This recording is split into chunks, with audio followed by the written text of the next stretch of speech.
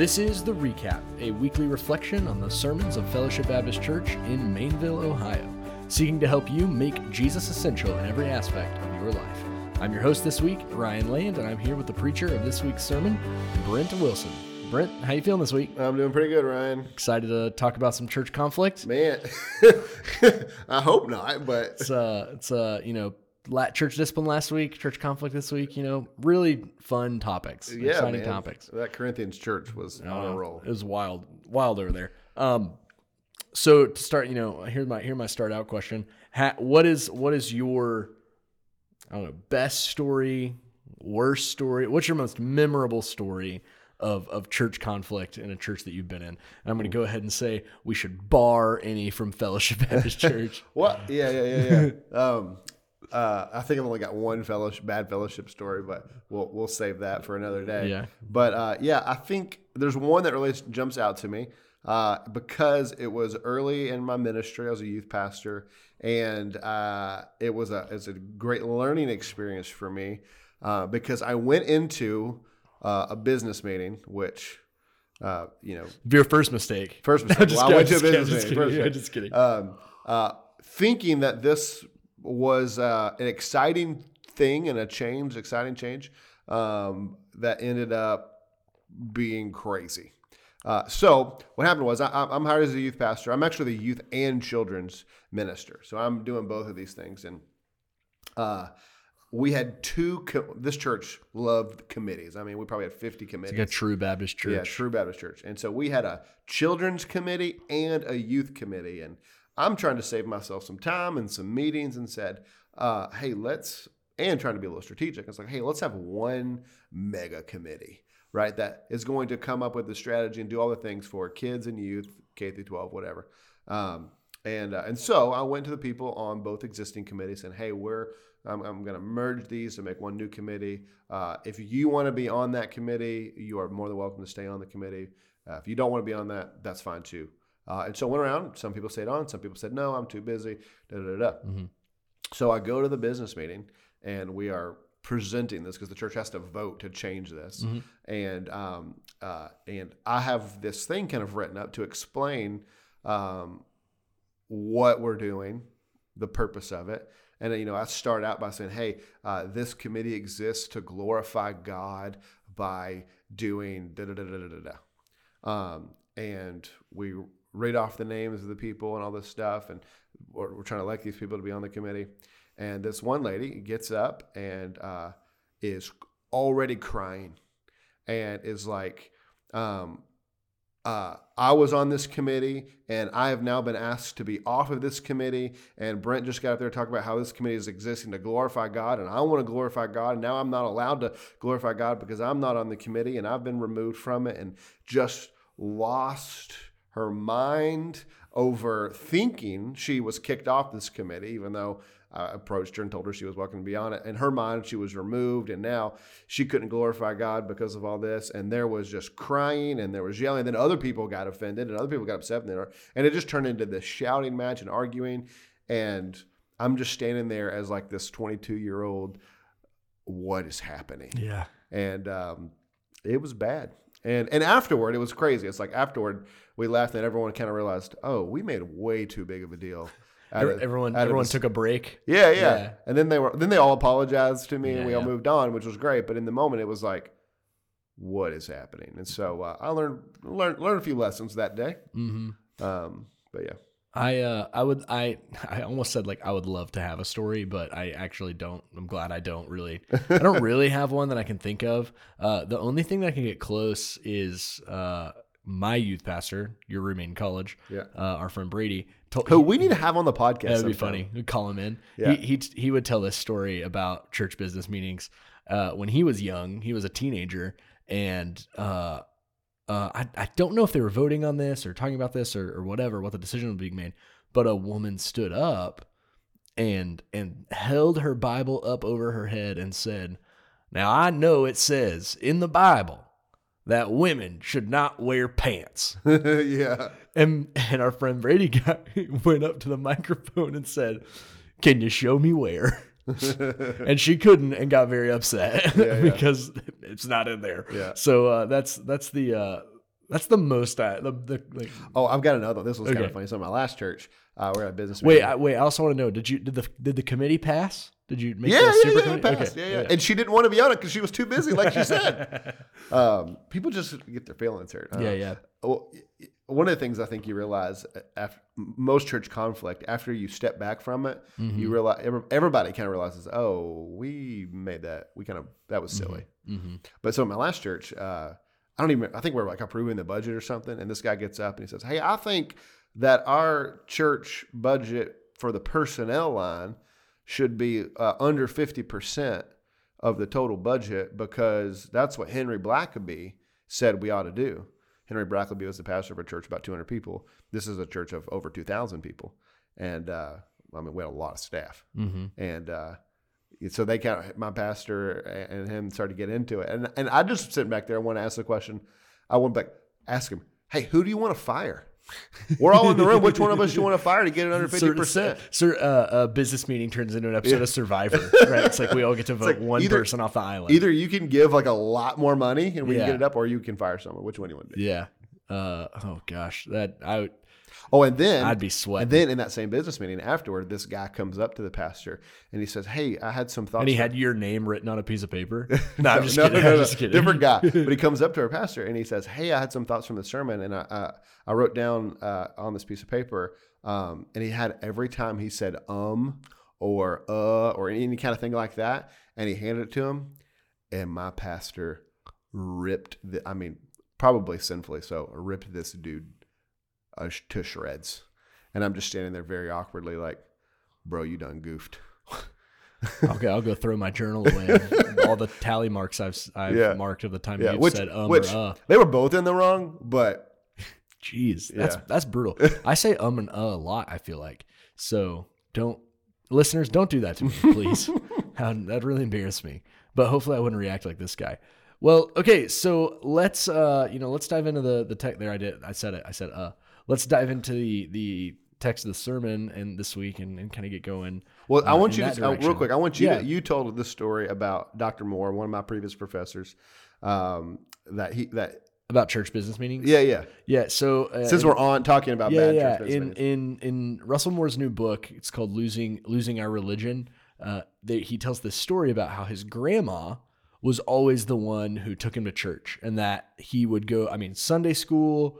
They'd go to service, they'd go to Sunday night prayer meeting, and he'd go to RA on Wednesdays and like children's choir and RAs. Every time the doors are open. Yeah. But he said there was always one Sunday night a month that his grandma would not take him to church. And he asked her one time, he said, Grandma, why do you not take me to church on, whatever it was, the fourth Sunday of the month? Why don't you ever let me go?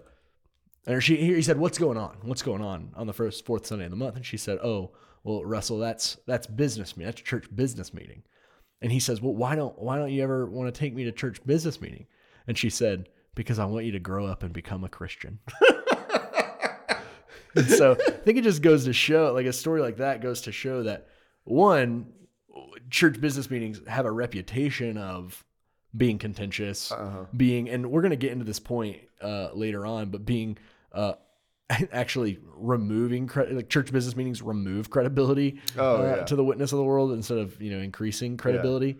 But also I think it's because we hold a lot of people. I actually think we're losing this to a shameful degree. Hold the business of the church in such a high regard. In an almost idolatrous regard. Mm-hmm. And so when stuff is changing, when a committee is changing, it's an attack on your very personhood. Oh, yeah. That you've got to go up to the mic and cry and fight and yell and scream. And so that's where a lot of this comes. And I think, especially when it comes to church conflict, a lot of it is rooted in, because this is my place. This is which is good.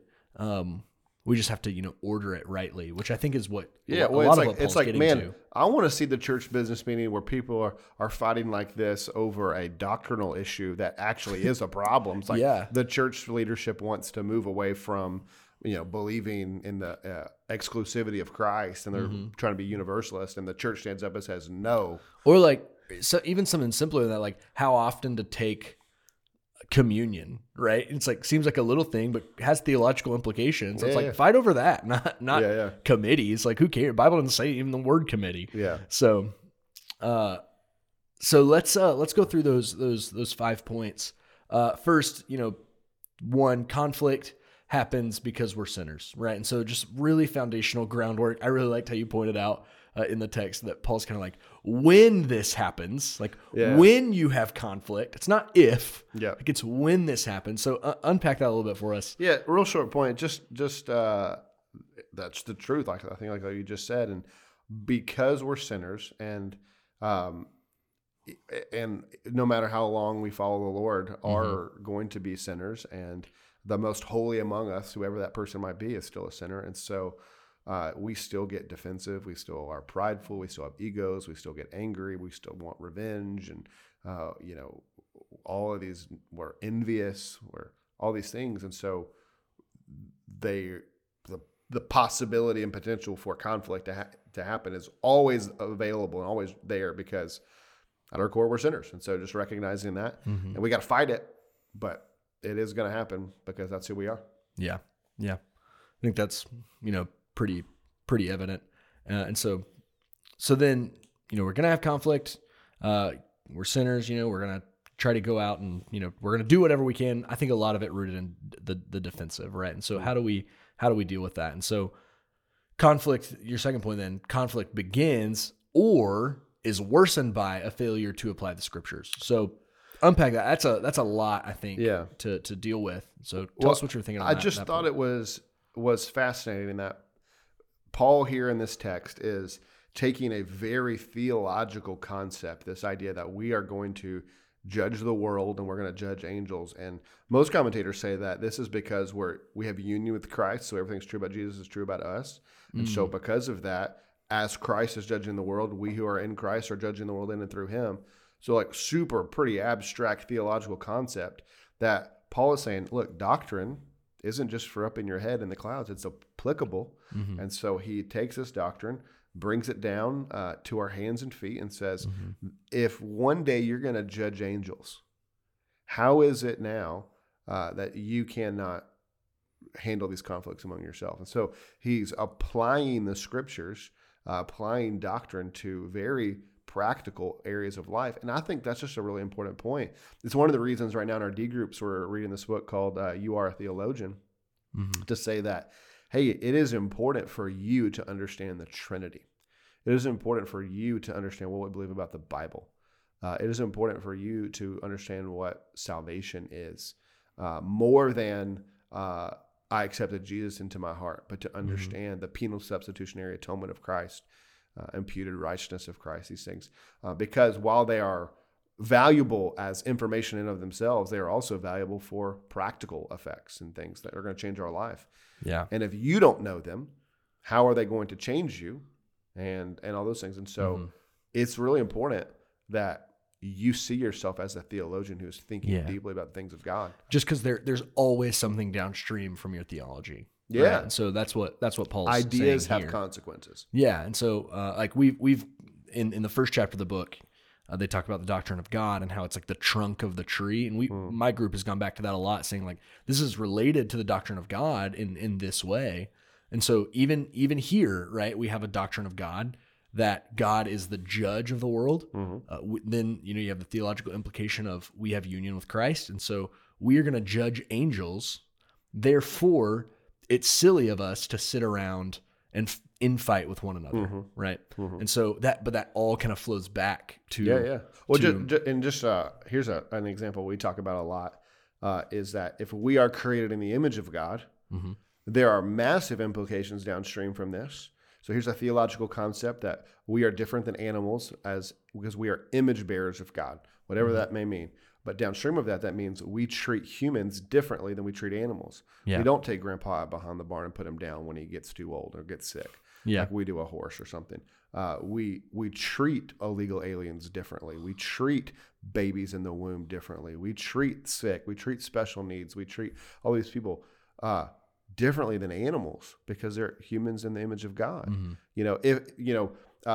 Why is it we have hospitals full of very sick people, and we're spending thousands, millions of dollars on resources and medicine to keep people alive who we could just unplug and let them die because they're valuable. So here's a theological concept that has massive implications downstream. And so theology matters because it's going to apply. And so here, it matters for conflict resolution. Yeah, that's great.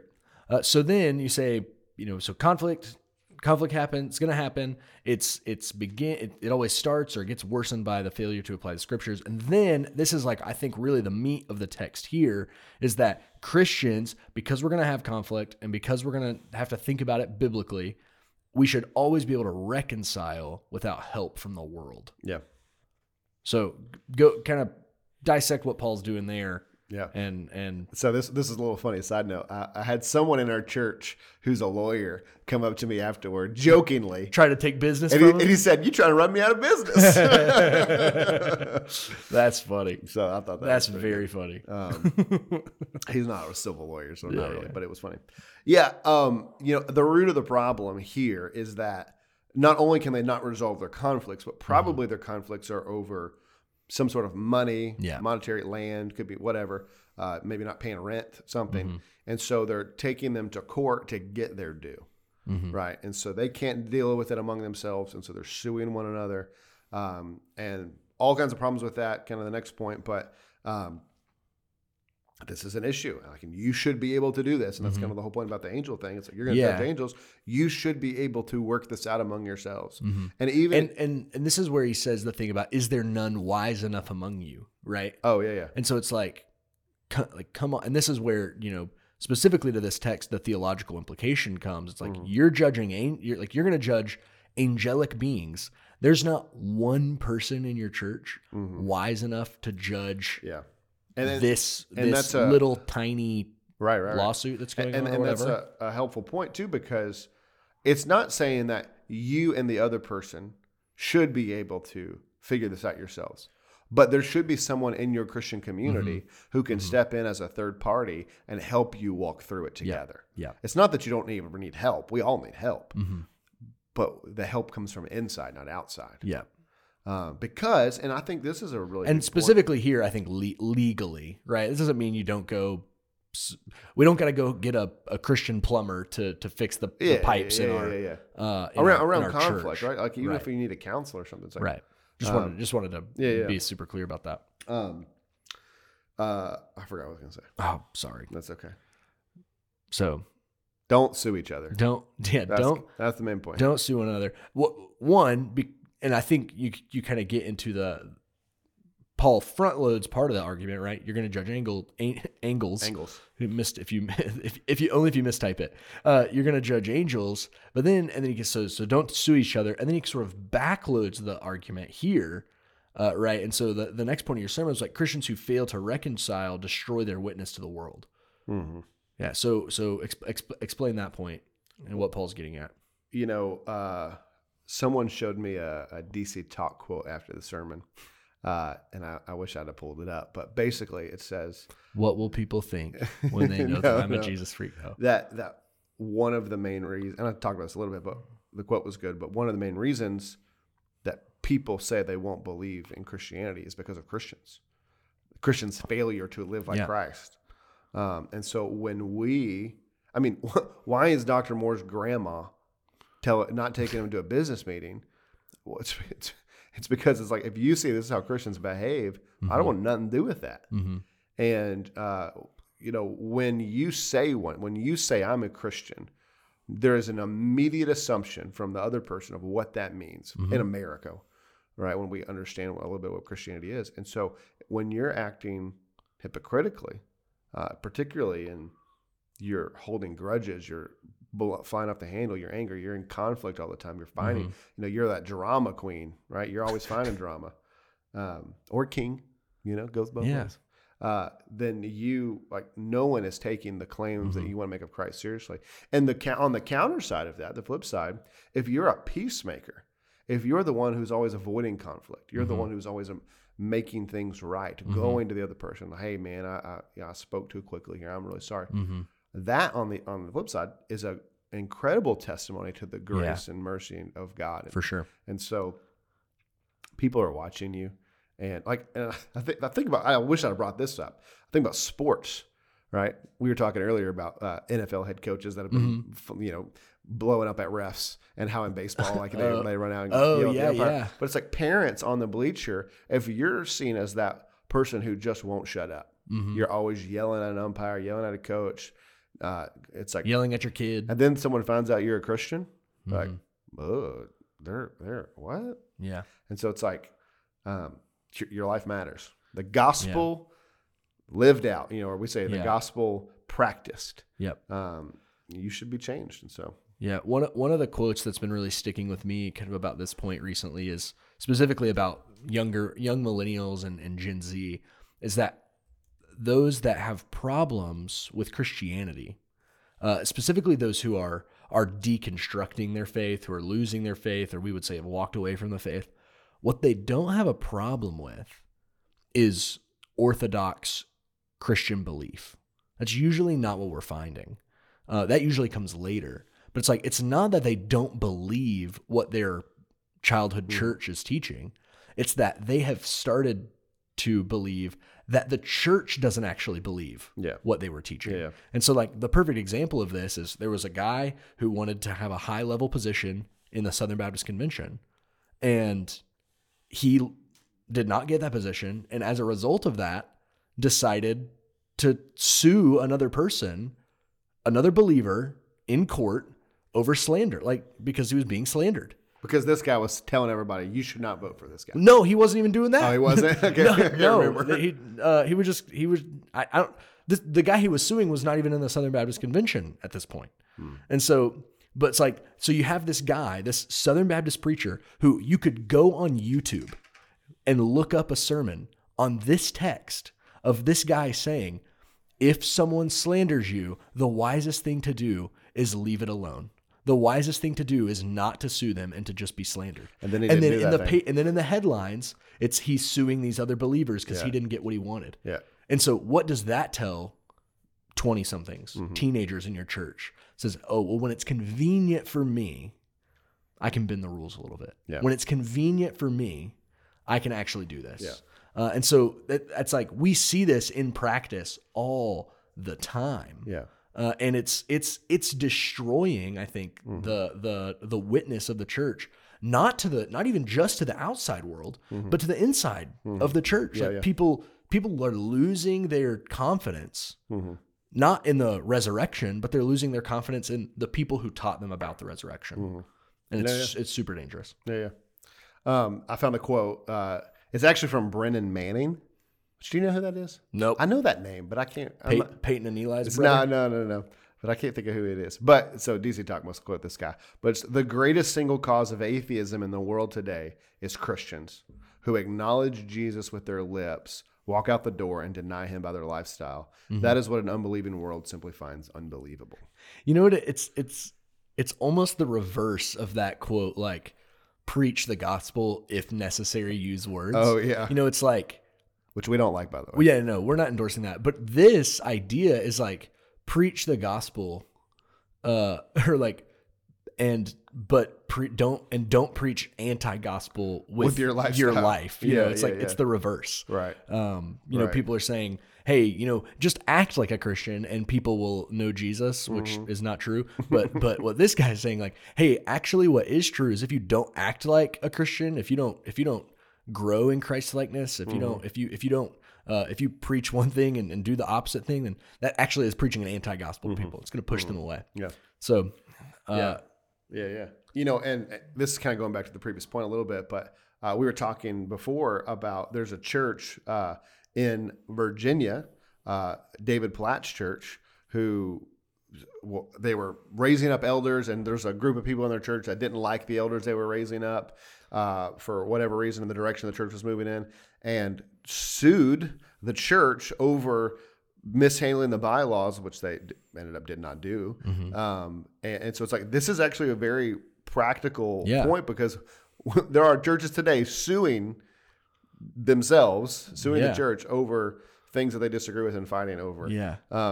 And so, don't do that. Yeah. And I think something we can, you know, and we need to extrapolate this point from the text is I don't think it's just don't sue people in your church, right?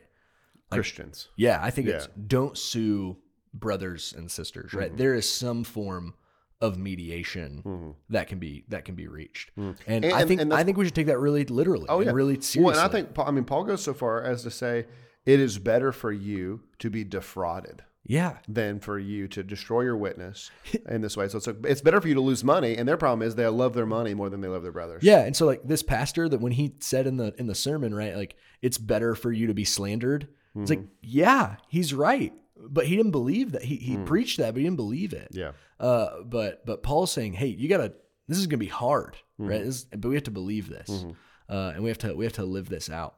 And so that's super important. And so then lastly, I think this point was like chef's kiss. Mwah. Like this is the heart of not just this text, but the heart of the gospel, right? Is that when we fail to reconcile, we destroy.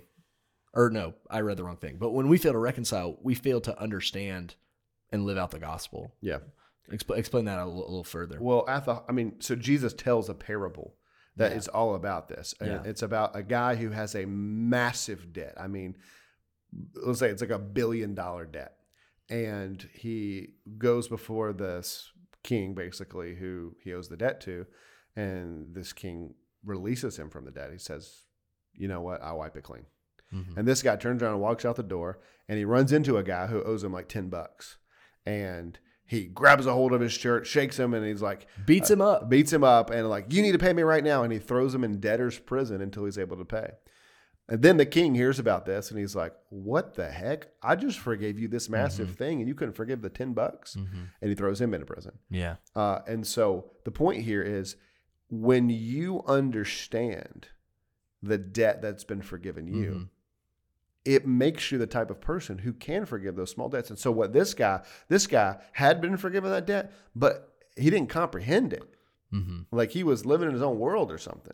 Yeah. And so when you're a person who knows how sinful you are, like really gets it, like with Paul, I am the chief of sinners.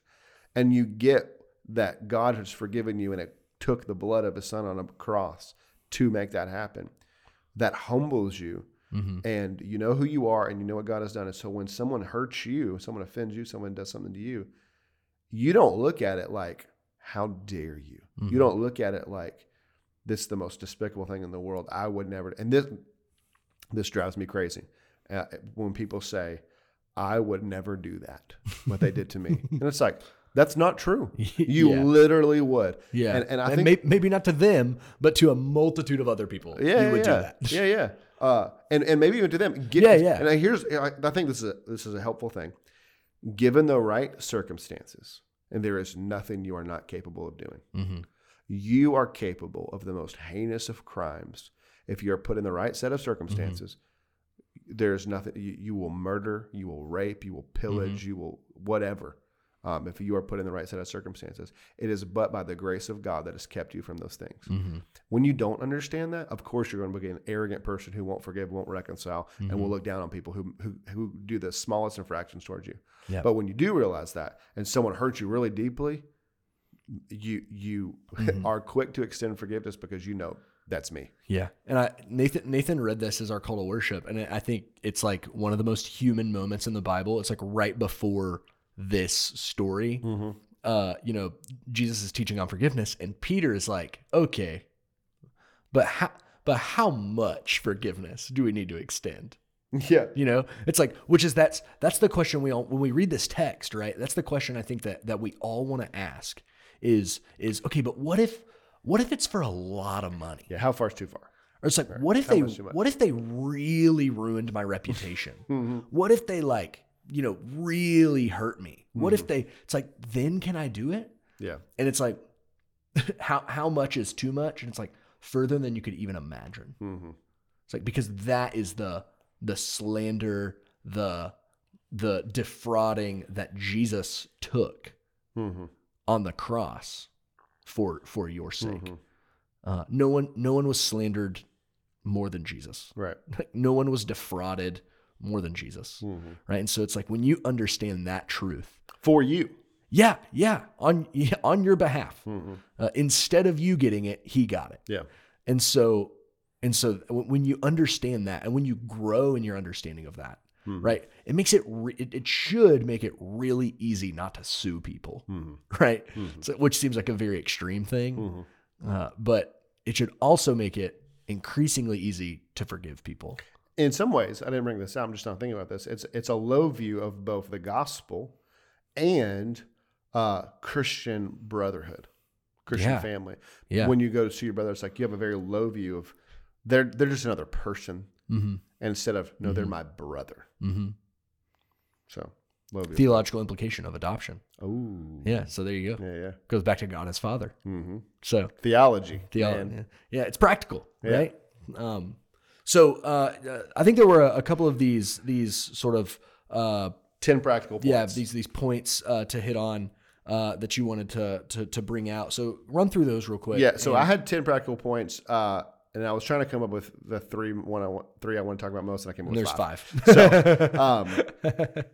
So, True preacher fashion. no, the last two kind of go together. But so one, when you're in conflict, if you can expose the idol underneath the conflict, you are well on your way to making it right. And if you don't expose the idol underneath the conflict, you are masking the symptom. You know, it's like taking medicine for your cough when the real problem is, you know, you've got crap in your lungs you got to get out, or you're smoking. Or yeah. I don't Oh yeah, I don't know. That's the first thing that came to my head. And so, you know, figuring out what is being promised to your heart, that if I had this thing, I'd be happy. Is it status? Is it beauty? Is it money? Is it security? And it's more than just, you know, I don't even know, like, it's deeper. It's not always bad things. It can be good things, right? So it's like, I'm thinking about your sermon of your pastor ripping the guy a new one for tallying up his ums and ahs or whatever, you know. It's like the idol that he was defending was his own image, his own preaching ability, right? Well, his own ability to communicate. He even said the gospel, right? Yeah, he even said, I've been working all day, labored over this all week, prayed over this all week, labored all this, and you come to tell me this. Yeah. It's like idolizing his own work, right? Yeah. Which all of those things he said were good, right? To pray, to study, to work, right? Those are all good things, but not good enough to. But if people don't appreciate my work, I won't be happy. Yeah. Only when I'm valued and appreciated and seen in these ways. And so I think unearthing that idol is so helpful. Yeah. I've found it helpful in my life personally with my marriage. You know, when we get into a fight, we'll figure out what the thing we're really protecting, because that's what happens when you have an idol. You sacrifice to it, right? You defend it, you worship it, you give everything toward it, and when you expose it, you're like, oh my gosh, I've been defending this. I don't need this thing. So. Yeah, and if you do that and you don't find one, just maybe think a little bit longer on it. There's one there. Well, you know, I think John Calvin said it well, the Protestant reformer, who said, our hearts are idol factories. Yeah. Constantly making idols. And Martin Luther said, anytime you break any of the commandments, you first break the first commandment. Thou shalt have no gods before me. Yep. And so when you lie, it's because you had a God you were serving, a lowercase g God. Higher than the true God. Yeah. So expose idols. The second one would be communicate so clearly that you can't be misunderstood. I've just seen this happen so often. I've done it. I've been in conversations with it. And sometimes those conversations aren't even heated, right? We're just trying to walk through something. And then you realize halfway through the conversation, oh, we're talking about two different things. Yeah. And so just being really clear about what you mean, because you're clear to yourself, but just slowing down to make sure people understand what you're saying. Yeah. And that's something I think you can never do Covers perfectly. a multitude of sins. Yeah.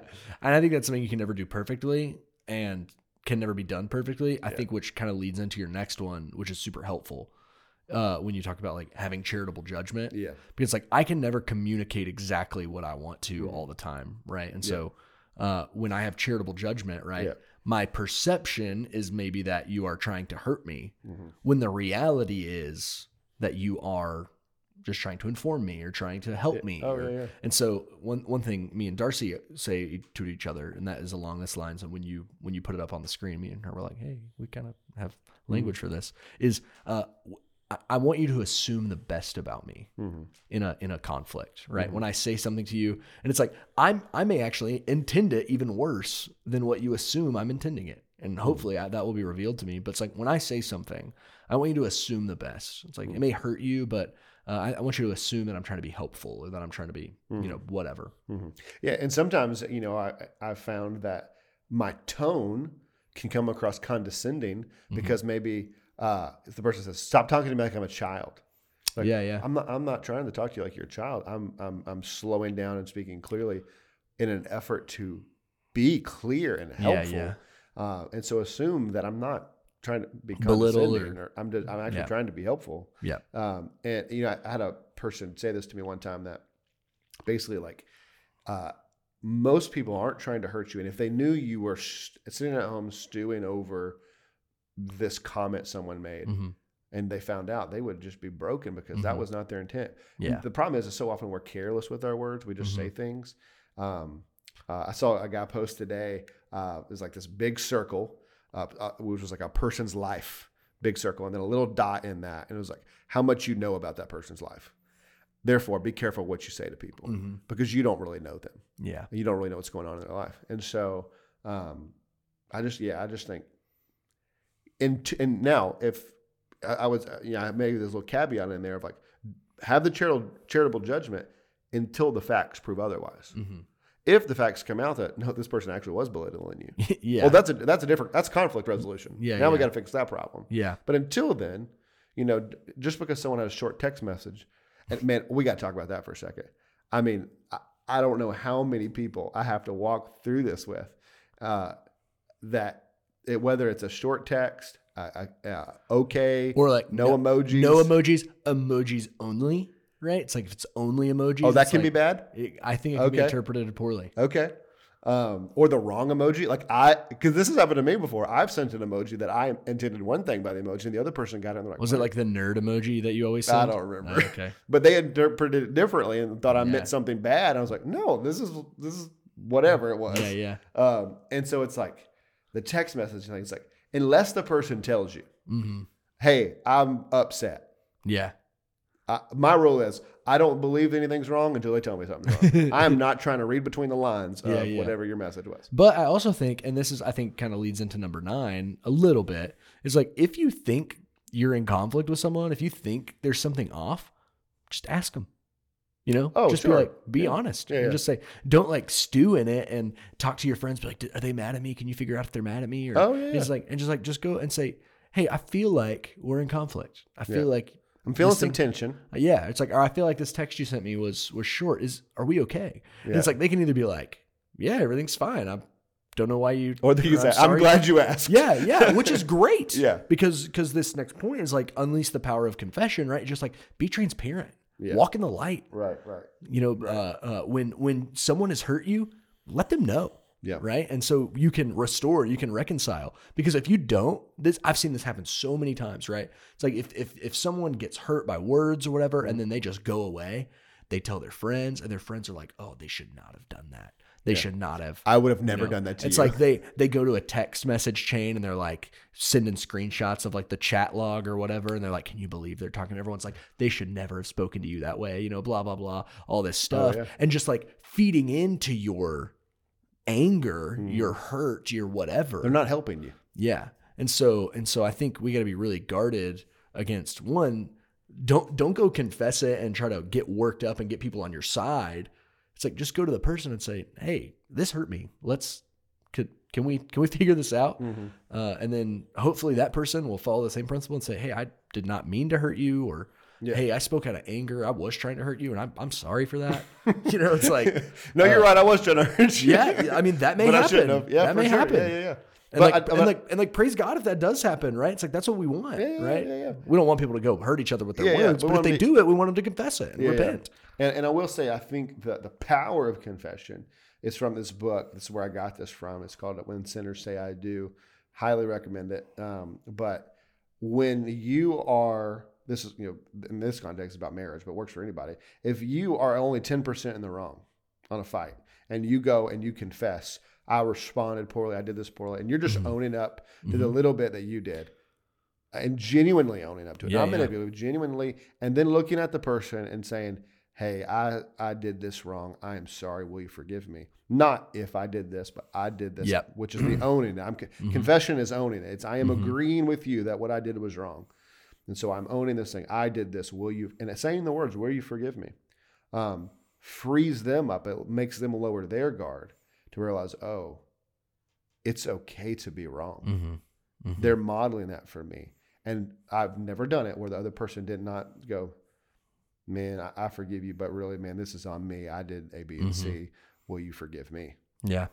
Yes. And then it's over. It's like, and so that confession, even if the other person's more than wrong, you take the first step and help them get to the place where they can also confess. Well, because you can't make anyone confess or apologize or seek forgiveness. All you can do is what's on you. Yeah. But you are responsible for your own confession and your own reconciliation and seeking forgiveness. And so I think that's really effective. And I think you mentioned this in the sermon, hearing the words or saying the words, I forgive you. So powerful, right? Oh, we've gotten into a habit, I think, in our language of saying, hey, it's okay.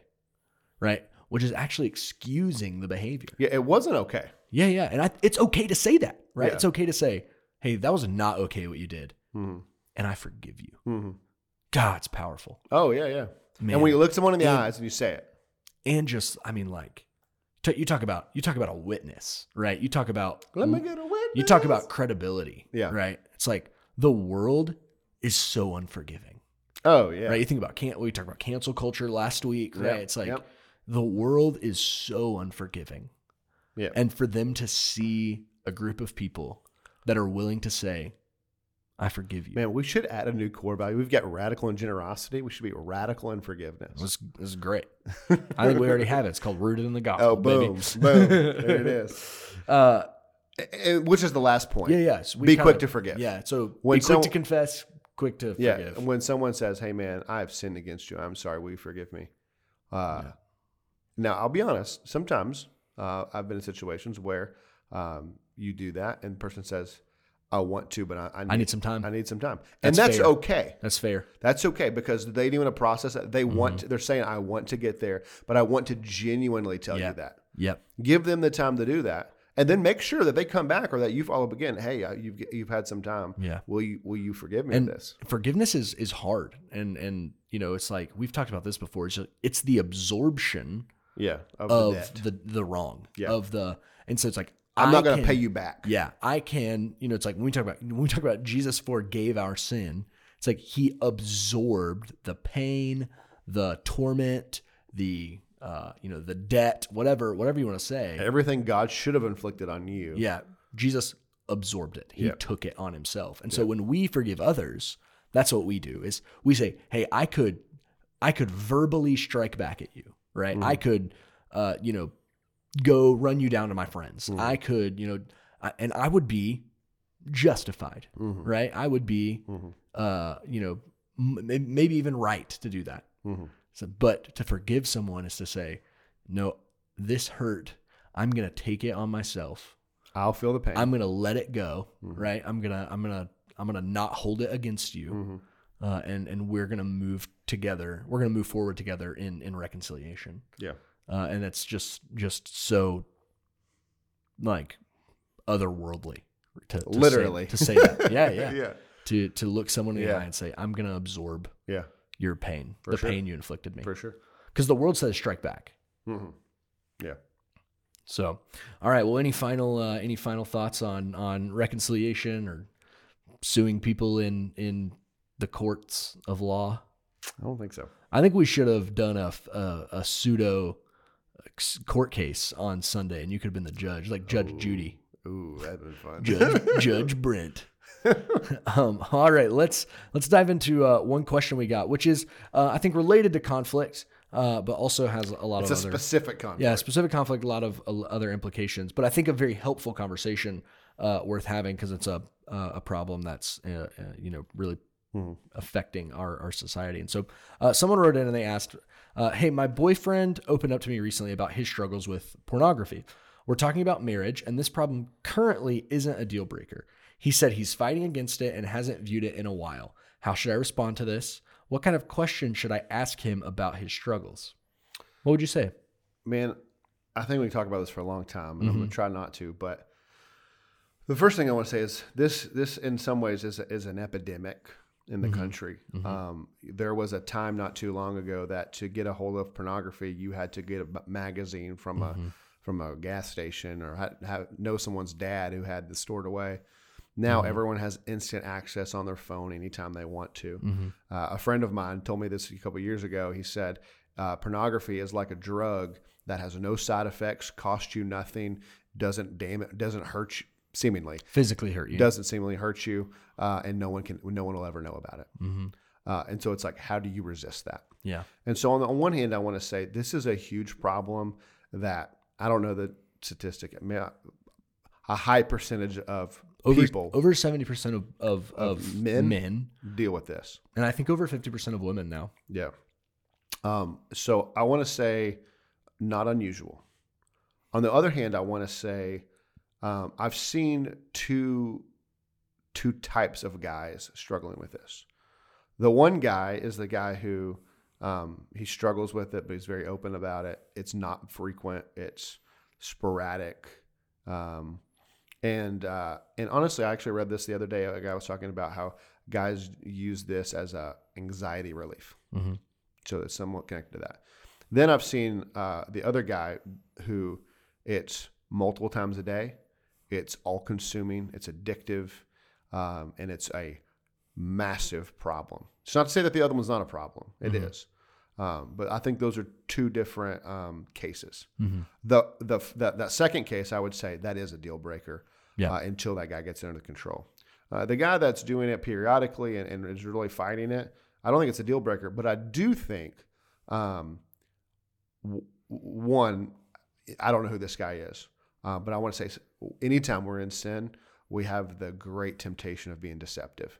And so when he says, I haven't done it in a while, what does that actually mean? What does that mean for him? I mean, I'm just saying, like, that's easy to say to the person that you want to marry. Yeah. And specifically, like, what's a while, 2 weeks? Yeah. A week. Like, yeah. Yeah. And so I would say, man, like, this is not something we can just answer here on the podcast, but I think that guy has to be in the light. 1 John, walk in the light.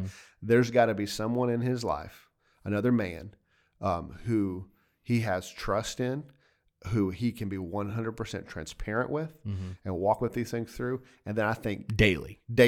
And then this girl, whoever this is, needs to talk to that man. And I think someone she trusts, and she needs to say, hey, is he married? Where he's at right now, would you recommend us getting married? Or would you say we need to hit the pause button until he gets this under control? And so I think you got to have that guy. And I think this guy has to be willing to be 100% in the light and not hiding it, but which he's already confessed it, right? So he's in the light. He didn't have to tell her. He's told her. Props to that dude. Great job. And he's got to, the other thing I would say is, like, you have to fight this thing like you're slaying a dragon, or it will devour you. Yeah. You can't play games with it. Yeah. Because it can really destroy your marriage. Oh yeah. Without a doubt.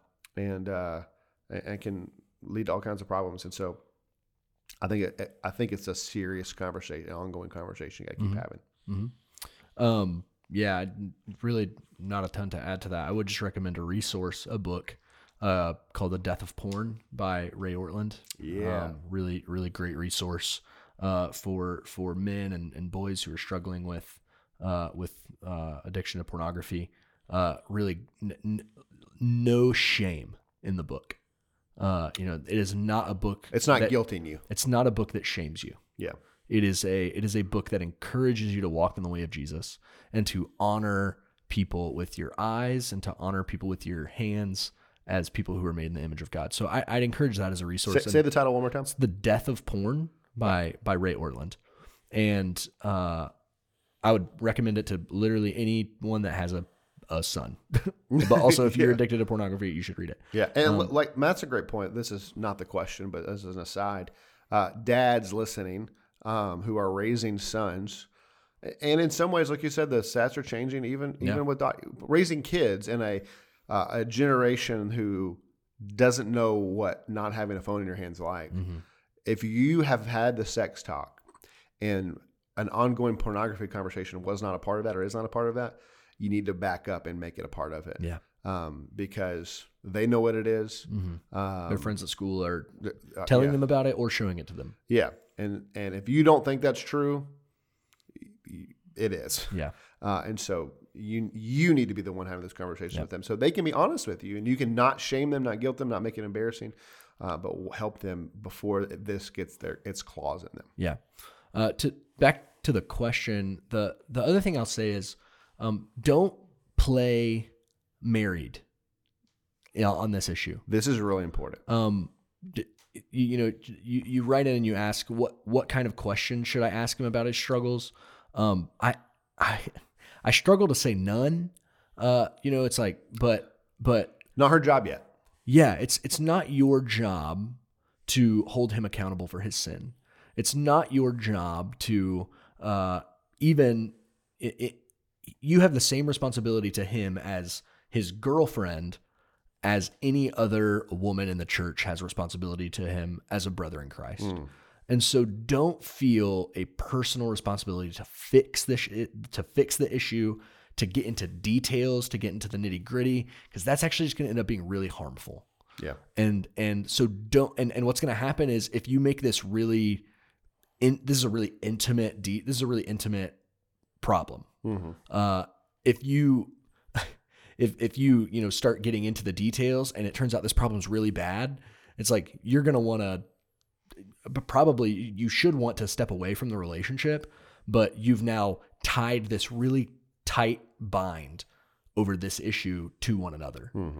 So you cannot be the one. And if you're the one helping him and now you're walking away, you can't help him anymore. Yeah. And so it cannot be you. And so I think Brenton's really prudent to say, ensure that he is accountable to someone daily. You be in contact with the person he's accountable to, someone that you both trust, and you can have honest evaluation from that person. It's like, Paul, is there not one wise enough among you to settle this? And I think there are wise people in the church that would be able to assist and to help and to encourage.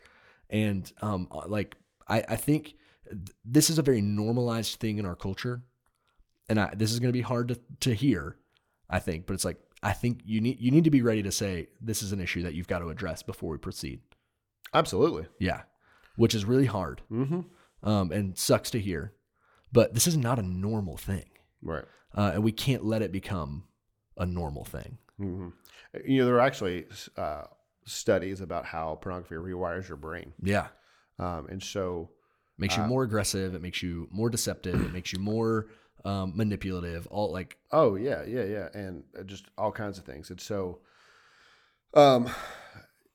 if you could be setting your marriage up for failure by stepping into something, particularly if it's a deeper issue than he's let on, that will destroy your marriage. And so, I just think get him with somebody you both trust, and he's got to be I'm an open book before this guy, and not before her.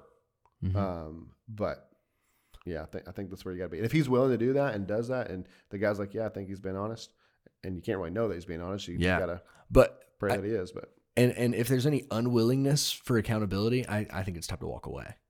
Oh yeah. Be careful of the manipulation. And this, not just this. Anytime we're in sin, it is easy for us we're trying to manipulate the situation to get out of the problem. And, there's this difference the Bible talks about between godly sorrow and worldly sorrow. Worldly sorrow is, I'm sorry for my sin because I don't like the consequences. And godly sorrow is, I'm sorry for the sin because it grieves the heart of God.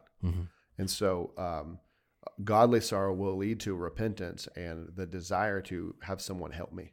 Yeah. And if this guy's listening, I don't know if he is or not, but if he is, man, just want to say to you, man, God's mercies are new every morning. And you are not alone. in this. Yeah, and there's probably not a single dude in our church that is not that has not been affected by this. I Yep. mean, it's everywhere. Yep. And so So no one's going to be like, you're not going to confess this to a man in our church. They're going to be like, you are the worst of sinners. You are the worst. Like, no, you they're should gonna be not. like, no, I got it, man. I They're get gonna be you. like, I yeah, get you, they're gonna bro. be like, yep, totally understand. So And so you're not alone. God's grace is big enough to cover this. We are taking this seriously because we don't want it to consume you and destroy you, as I've seen it do in other people's lives. And so I wanted you to take it seriously for your good as well as the good of a potential marriage. So, yeah. yeah, well, we'll be praying for you if you're listening and for that situation.